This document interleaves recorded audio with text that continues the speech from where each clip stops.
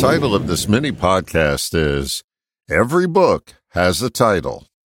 In most cases, a book title gives us a hint as to what's covered in the ensuing pages, but sometimes it makes us scratch our heads as to what lies ahead. I'm reminded of the English idiom, "Don't judge a book by its cover."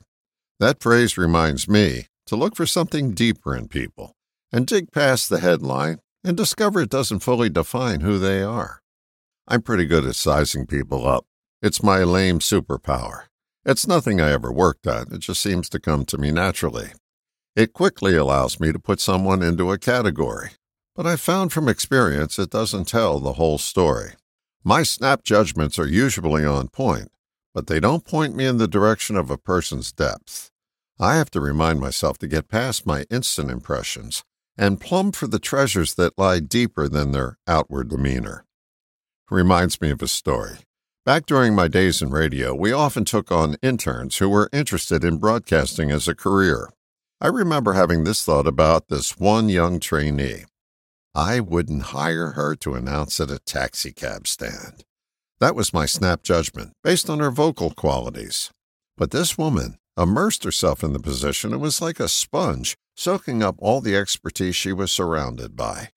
She memorized the entire music library, nothing any of us on staff had done.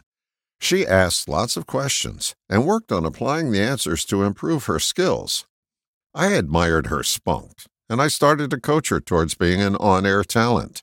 She would bring me tape samples of shows she had done at her broadcasting school. I would ask her to do more of this and less of that on her next show, and she took the ball and ran with it. Each of her performances was better than the one before. I hired her to be a producer of our Saturday night request show. She would dig out all the requested songs lickety-split from the library and have them ready for the show's host. He would tape many of the requests and have her play them back so he could go home early. It sounded like he was still there in the studio to the listener. So this one Saturday night, I got a call at home just before midnight. She told me that the host had gone home and she only had about 10 minutes of taped requests left. The person who was scheduled to be on at midnight called her and said he had overslept and would be there in about 40 minutes. She asked me, "What should I do until he gets here?" I had the word segue formed in my mouth. That meant to play the scheduled songs back to back without any announcing until he got there. I instead said, "Show me what you can do."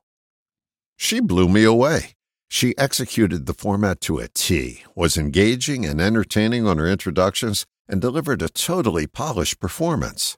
This led me to hire her to do a weekend show, and eventually moved her up to co-hosting our highly successful morning show. Her book title shrouded her amazing talents. Had I stuck with my instant reaction, we may have never been treated to her stellar career. I hope this serves as a reminder to dig deeper with the people you meet. They may turn out to be a tasty treat. All the best, John.